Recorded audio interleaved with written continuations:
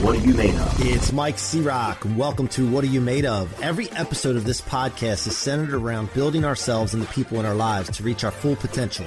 I hope that the experiences and stories of success from these conversations can give you rocket fuel to reach new heights and help you answer the question, what are you made of? What are you made of? I want to remind you that the Rocket Fuel book is available at mikecroc.com/book. That's mikecroc.com/book. Go get yourself a copy and subscribe to the What Are You Made Of podcast on iTunes, Spotify, or your favorite podcast platform. If you like watching these, it's available on YouTube at my channel, Mike C-Roc Scirocco. Now, enjoy the show. Welcome back to another episode of What Are You Made Of with your boy, the unstoppable Mike C-Roc. Yes, I said I'm unstoppable, and so are you. Go get the Rocket Fuel book, Convert Setbacks, Become Unstoppable. That is at mikecroc.com/book, or you can go get it on Amazon. It's up to you wherever you go, but go get that book and read about how I became unstoppable and how you can as well. Today, we have the love doctor, Anil Gupta. He overcame suicide in 2008 and has since then formulated the happiness formula. He has spoken on Fox News, Harvard, Sky TV, TEDx, written a bestseller book, Immediate Happiness, and founded the Happiness Score. And by the way, he's also appearing on the What Are You Made Of podcast, as you see right now. So this is a big deal for him and for me. But we're also, in some other organizations together where we work on content and creating. And I'm just so excited to be a part of groups with him because he's such a wonderful spirit. And wait till you get to hear his story. So Anil, welcome to the show. Thank you for having me on your show. Very excited to share content and, create massive shifts in people's mindset today. Yeah. So we always start the show with the same question, and that's why it's called What Are You Made Of? So doctor, what are you made of? I'm made of integrity. It's everything. What you say, what you do, being your word. Now, a lot of people don't really understand what integrity is. It's being your word. If you say you're going to do X, you do X. If you say you're going to be on this call at 3 p.m., you're going to be on this call at 3 p.m. In fact, you'd be on the call at 5 to 3, so you're never ever late. You're on time, you're early, you're ready for it. So if you say to your wife, honey, of course I'll do that, go ahead and do that. It's being your word. And if you are your word, you're aligned, you're integrous, you can lead a richer, fuller, happier life. I love that. We did a series on integrity, and the coach that I'm working with, Mr. Richie Dolan, and he sent us an article to read about integrity, and really understanding that integrity means complete and whole. And if you had a car that didn't have integrity, the car wouldn't be safe to drive. So why are we okay with our bodies not being in integrity? So, and this is what I think, it starts every day, every morning. Doesn't your integrity have to start every morning the next day when you wake up? You got to start again and make sure you're in integrity, right? No? Not at all. No, it doesn't stop. It doesn't start. It doesn't stop. You have to be integrous while you're sleeping. And what do I mean by that? By your thought processes. Yeah. It doesn't start. You don't suddenly turn it off and turn it on.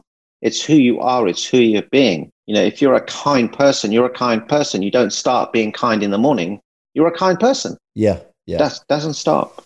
Yeah. So I guess I should rephrase that. So when you get up in the morning, to me, if you get out of a bed that you just slept in, you should make the bed when you get up. And if you don't make that bed and you make the decision not to one day, you're out of integrity. Does that make sense? Not necessarily. No. Okay. Just, I love having a conversation about it.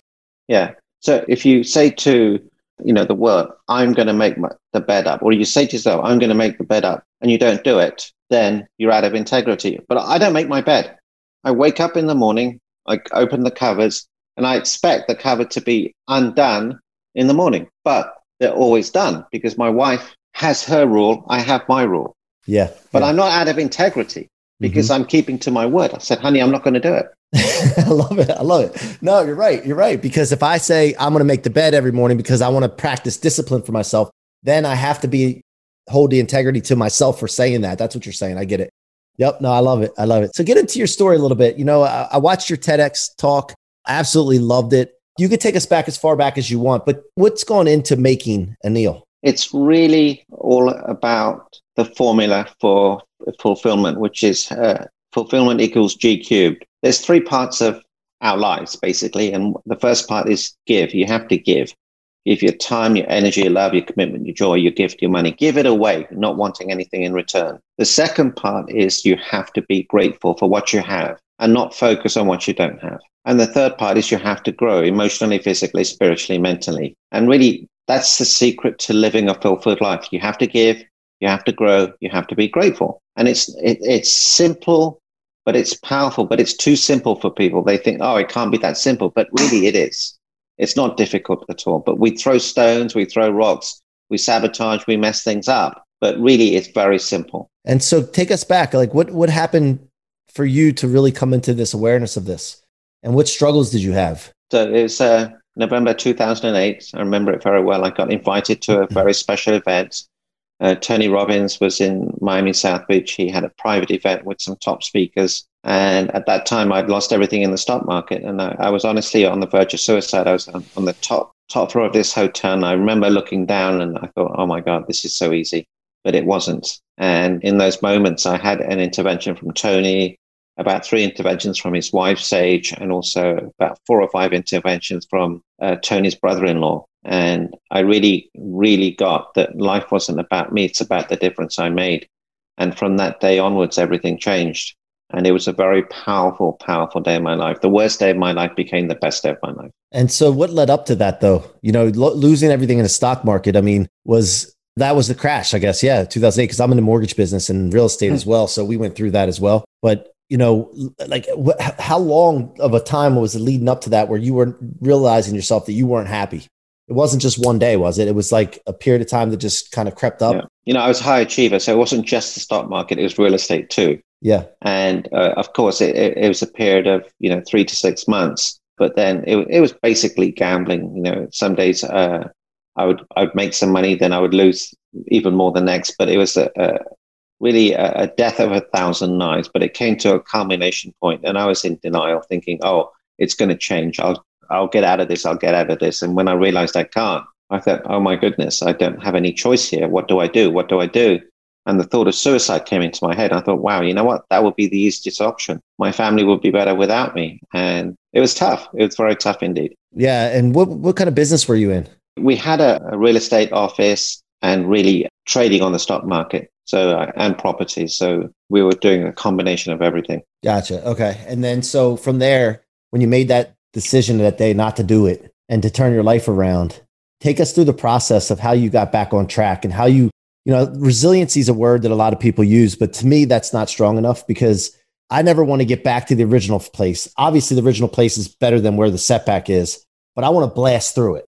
That's my mindset of everything. I don't want to be back to where I was before because where I was before got me to where I am. Yep. So can you take us through the steps that you took to really understand that life is more to that than just money and how you rebounded and now how you're trying to impact people? Yeah. So there's no trying here. We just did it. I'm not trying to impact people. I didn't try to rebound. I did. And you said a very, very important thing. People say, oh, I want to get back to normal. No, you never want to get back to normal. You want to get to abnormal. You want to create something so magnificent. And one sentence changed my life. And it was this: be so amazing you cannot be ignored. And if you are ignored, it doesn't matter because how you show up will be this magnificent soul. So on that day, I changed my identity from money to love. And in the next few weeks and months, I became a billionaire. And I tell you, I'll share this with the world. And you too can do this. Stop using the US dollar as your currency. Change your currency to love, peace, joy, giving, being present, loving, caring, joyful. You will become a billionaire, maybe a trillionaire. I'm working on being a quadrillionaire and a trillionaire. I love it. It really is simple. I was too attached to the US dollar. And I remember having to tell my wife, honey, look, I've got some really bad news. She said, what is it? I said, look, I've lost everything on the stock market, real estate. We're going to lose the house, the cars, the college funds, everything. And, peculiarly, I was a little bit annoyed at the time, to say the least. She smiled at me. I thought, is she laughing at me? What the hell's wrong with you? She said, no, honey, I knew something was wrong. I thought it was something serious. I said, honey, there's nothing more serious than this. She said, you don't get it.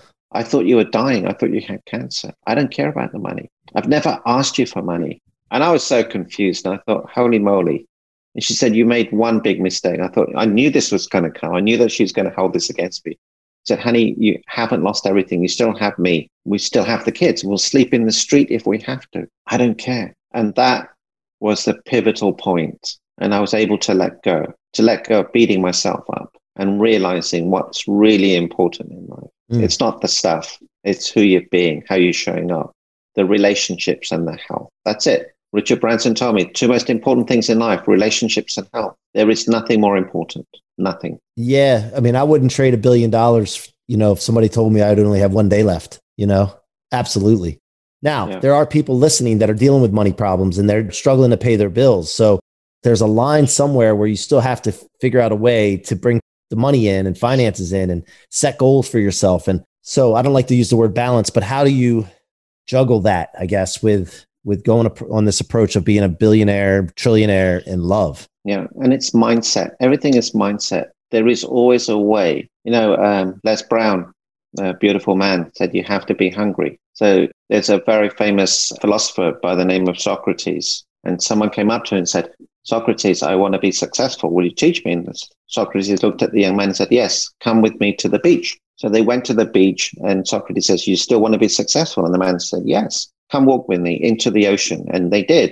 And then all of a sudden, Socrates grabbed the man's head and plunged it under the ocean until he was spluttering for breath. And then he let him go. And the man was so confused.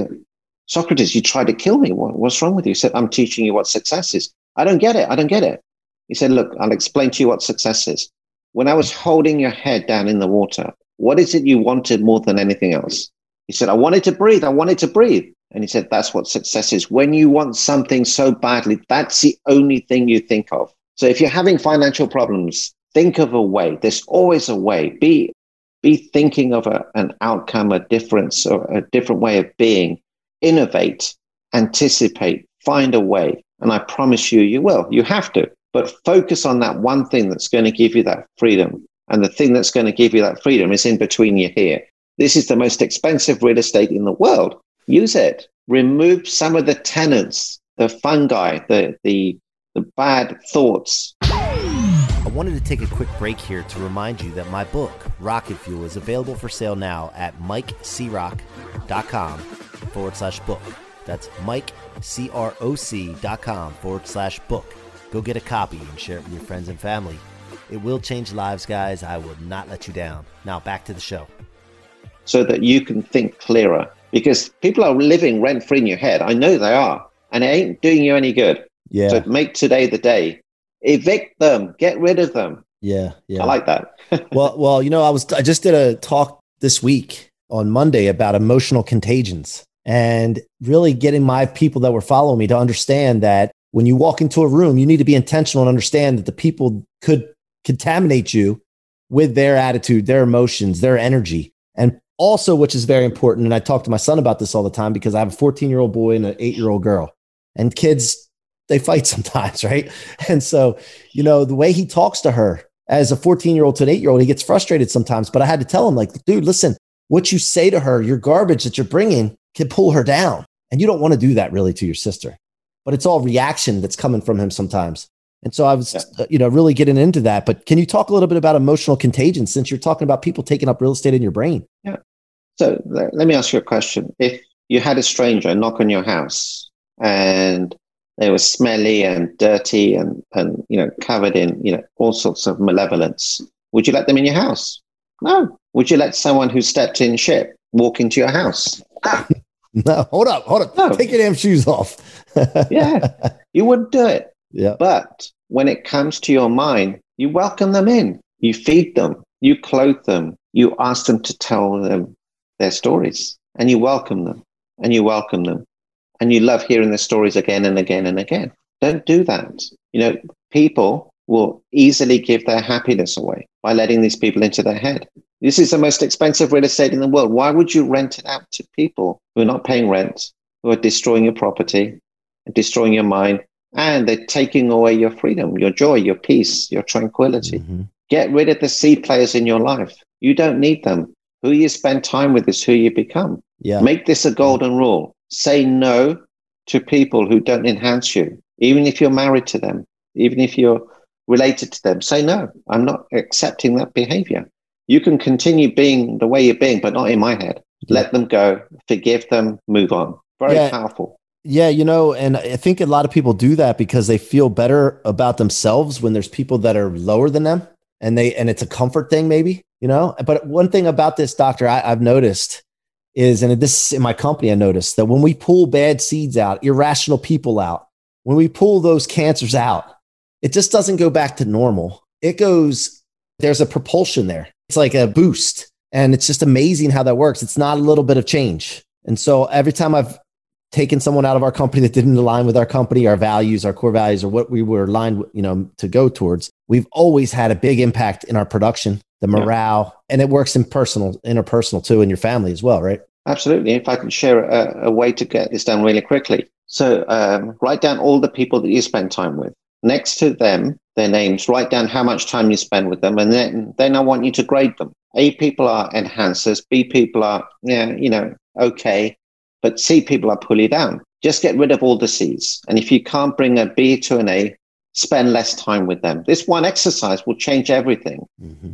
You do not want C players in your life. And I know why you hang around C players, because you feel good in helping them, but they will drag you down, and they'll drag you down, and they'll drag you down. And then all of a sudden you think, oh my goodness, how did I get here? Yeah. And as you've said, once you let these C players go, everything explodes because you're surrounded by people who will expel you onto greatness. It's like if you put 5 crabs in a bucket and one tries to leap, the other 4 will pull it down. It's horrible. Mm-hmm. Get rid of these people. Get rid of them. And being intentional and conscious with what you are. Grade yourself, right? Assess yourself, because you don't want to be that C player. To me, I think it's imperative, if we're not going for our potential, if we're not elevating others by being an impact on them from ourselves, we should be asking for forgiveness at night. It's that evil to me. And a lot of people don't think of it that way. But, I was going to tell you one story about this. Forgot what I was going to say with it. But anyway, so we need to be intentional with that. We need to make sure that we're the ones, not the ones bringing other people down as well. Now, I wanted to talk about the business aspect of things for a second, because I'm sure there's a lot of lessons to learn. Back in 2008, when you were going through that, have you replayed what happened in your mind with it? Taking ownership, not beating yourself up, but taking ownership of it and replayed in it to see what kind of lessons that you could have learned from it. And if you did, what are some of the lessons that you learned of how you could have maybe avoided as big a blow as it was, or maybe just, I don't know, get out earlier or whatever the case may be? I don't focus on that. I'm just grateful it happened. You see, the thing is, I don't need to dissect it. And this is what people do. They dissect it. You don't need to look. Something happened and I fixed it. That's it. Move forward. There is no past. Don't live in the past. Only look forward. Be so amazing. If you just be so amazing today that you cannot be ignored. If you became 1% happier, 1% more fulfilled, 1% more giving, caring, playful, joyful, today, you could do that. Over a week, a month, a year, the compounding effect of that would be huge. Focus on the now. Don't worry about the past. Just move forward, grow, give, and be grateful. And I promise you, everything changes. Yep. And now when you decided to be a creator with this and go speak and being an author and all that, talk about that journey. How did you get started? Did you consult with a coach, or how did you know what the first steps were? I had no idea, but my wife said, what do you love to do? And I said, I love to coach. So I started coaching and helping people. And a friend of mine, Louis, said, Anil, you've helped me, you've helped my wife. Why don't you do an event? I said, well, I'm kind of scared. He said, what are you scared of? I said, well, what happens if no one turns up? And he said, Anil, if no one turns up, no one will know. I said, great, I'll do that. So I was so concerned what other people thought of me. Yeah. But as Richard Branson says, you have to say yes, and learn to say yes and move forward. So my first event was 6 people, 10, 20, 50. Eventually, I spoke in front of 10,000 people. But that would never have happened if I hadn't said yes. So for you to take the second step, you have to take the first step. And the one thing that will stop you, two things that will stop you, is fear of rejection and fear of failure. They will destroy your dreams. Ladies and gentlemen, fear of rejection, fear of failure will destroy your dreams. That's not what you're here for. Yeah. I'm considering some point this year, I'm not sure the exact date yet, but we're going to be putting together some masterminds. And when I've done the online coaching things, you always have that in the back of your mind. You do, like, what if nobody shows up? But it's not for me if nobody shows up. I can deal with that. But if there's only 3 people, like you said, 6 people, right? But there's only 2 or 3, and you're anticipating trying to get, if, like, let's say it's a mastermind, 15 to 20. Do you just roll with it and enjoy those 3 people and give all you can to those 3 people? Or do you cancel it and wait till you can get a bigger audience? Well, it's a simple answer to that. You ask yourself, what's the right thing to do here? And the right thing to do is, they've showed up, they've trusted you. You should show up for them, and you should go 150% for them. Say, hey guys, look, I apologize. There should have been more people here. I will not let you down. I'm going to give you the most incredible delivery. And that's a bonus for you trusting in me. I'm going to give you X extra and X extra. So that when you go out in the world and say, oh my God, Anil was amazing. He was expecting 30 people, only 3 people showed up, but he over-delivered. Man, you missed out. Oh my goodness. Right. So it's about how you show up. Yeah. There are 2. Yeah. Go ahead. There are 2 types of people. Ones that make you happy when you enter a room, and ones that make you happy when you leave a room. Which one are you? Really, it's that simple. That's right. I love it. And so I just finished writing my book. It's getting ready to be uploaded very, very soon today, this week, sometime to Amazon and all that. What was the process of writing a book for you like? And how has it been? Like, what changed after, not necessarily in you, but what things did you see come about after writing that book? So a friend of mine, I used to have some property, and I used to just give it out to friends, and they would come and stay. And one year he asked me, hey, can I do anything for you? I said, no, it's fine. Next year he said, can I do anything for you? I said, what do you actually do? He says, well, I help people write a book. I said, oh, interesting. Would you help me? And he said, yeah. So he said, okay, what do? We go to your house and we go into your office. And I said, we're not going in my office. He said, why is that? So my office is in a mess. He said, Anil, that's the first thing we need to do. So we cleaned out my office, and within 2 days, the whole book got downloaded. So you have to clear the clutter, really, and you have to have a system. And it was such an easy process. But the actual book lay on my desk for a year. I thought, well, who am I to write a book? There's some spelling mistakes in there. There's some grammar mistakes. Why would anyone want to read my book? But that was just the ego. You see, you need to write the book to share your story. It's a unique story. No one has the same story, and it will impact one person. It's worth it. So that's how it came about. And then after the book was put in the hands of people, obviously it's therapeutic when you write a book. I felt that way. I don't know if you did. Yes. But after the fact, did you see things start to open up, opportunities or lives change, the feedback? Like, what happened after the book was out and published? Everything changed, because it becomes your calling card. It becomes your business card. It gives you credibility. You're more confident. People talk to you differently. People respect you. It gets you on stages. It gets you seen. It gets you heard. And it feels great. Yeah, I love it. That's right.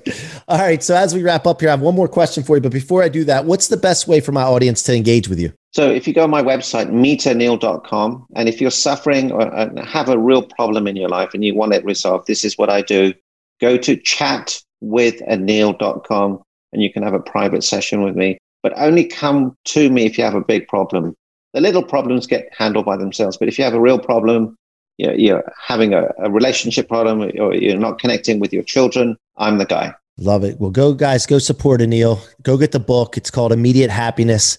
Go check it out. Last question for you. And first of all, before I ask you this, I want to thank you for coming on the show. I know you're a busy guy. I know you're very selective with who you come on. And I'm glad we're in Gary Club together too, as well. So I could look forward to engaging with you further. The last question, the rocket fuel concept is to turn all setbacks, letdowns, difficulties, discouragement into rocket fuel for your future to become unstoppable.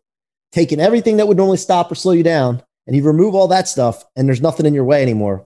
What does that concept meant to you in your life and going forward? So I'll tell you, my rocket fuel moment is when my wife looked at me. She said, honey, I don't care about the money. I just want to be with you and with the kids. That to me was rocket fuel, because if I've got that support, I can fly. I'm a rocket. I'm unstoppable. I'm invincible. When you have someone like that behind you, supporting you, ladies and gentlemen, you don't need anything else apart from a parachute to stop you going too fast. I love it. Yeah, that's right, man. I'll tell you that when you just said that and you share that with what your wife said, I can almost feel like a release of pressure myself. That really hits home. And my wife's the same way. Like, I've been married almost 18 years. I'm so blessed and thankful, grateful for the wife that I have. And, the same way now, however, I do want to provide her the best life possible. So there is the other side of it for me.